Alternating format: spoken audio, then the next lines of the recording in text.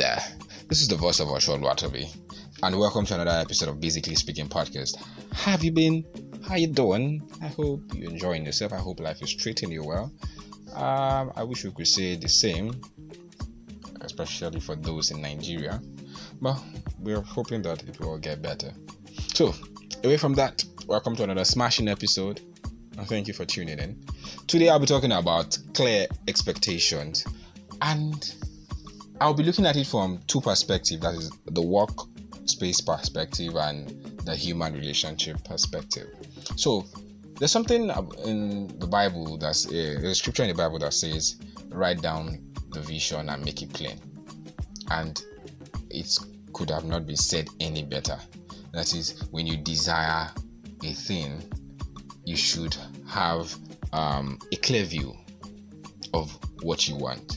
So expectation is, in my own term, a desired outcome of an event, and I feel it should be clear enough for you to see and to be able to say, okay, yes, this is what I wanted and I have achieved it. Now, I would use the workspace environment as an example. Most times when you get on a new job, you get your job description, or as some people call it, a JD. But if you notice, most of the JDs we get nowadays has statements like, your job descriptions include but are not limited to. That is, the expectations or what is expected of you are even beyond what is in your job description, hence making the expectation not clear and leaving loopholes that can be exploited by employers. Then, God help you, you got a job that requires you to work under pressure. Oh my goodness. Pressure is not a tangible. Pressure is not cannot be benchmarked. Let me use that word. Pressure is relative.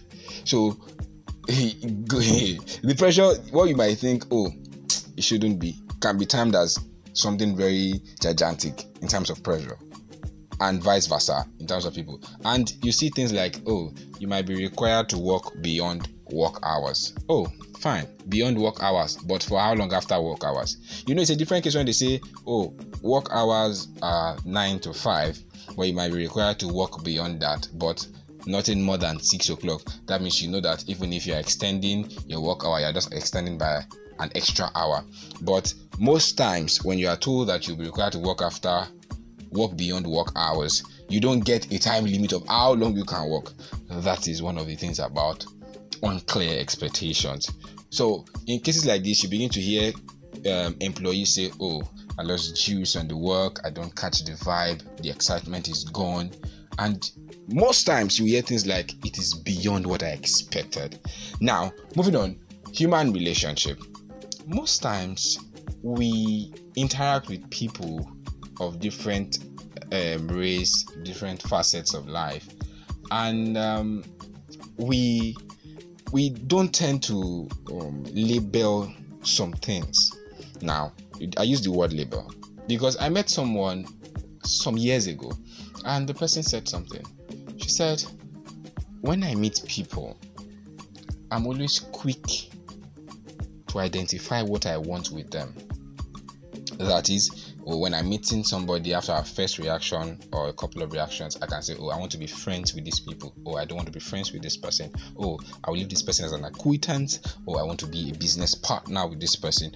Oh, this is the person I want to welcome into my inner circle. So that way you can you label the people and you label how you interact with them.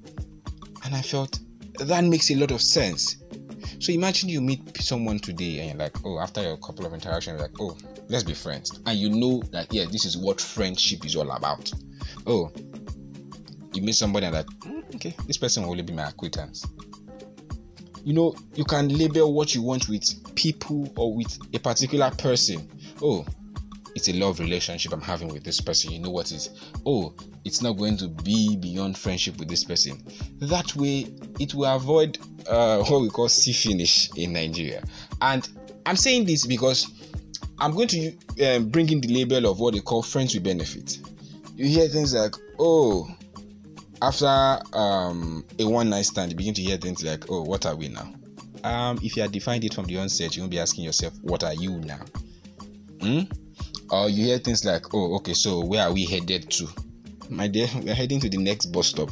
Because if you had defined it properly, if you had noted what you expected from it, you would know where you are headed to.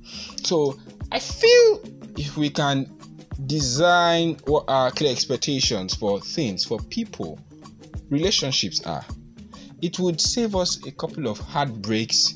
It will save us a couple of embarrassment, and like I said earlier on, see finish. Because when you have see finish and embarrassment in the same sentence, my dear, that's very, very, very, very, very bad. So basically speaking, I'm saying just like you set SMART goals, and by SMART I mean specific, measurable, achievable, relevant, and time-bound goals.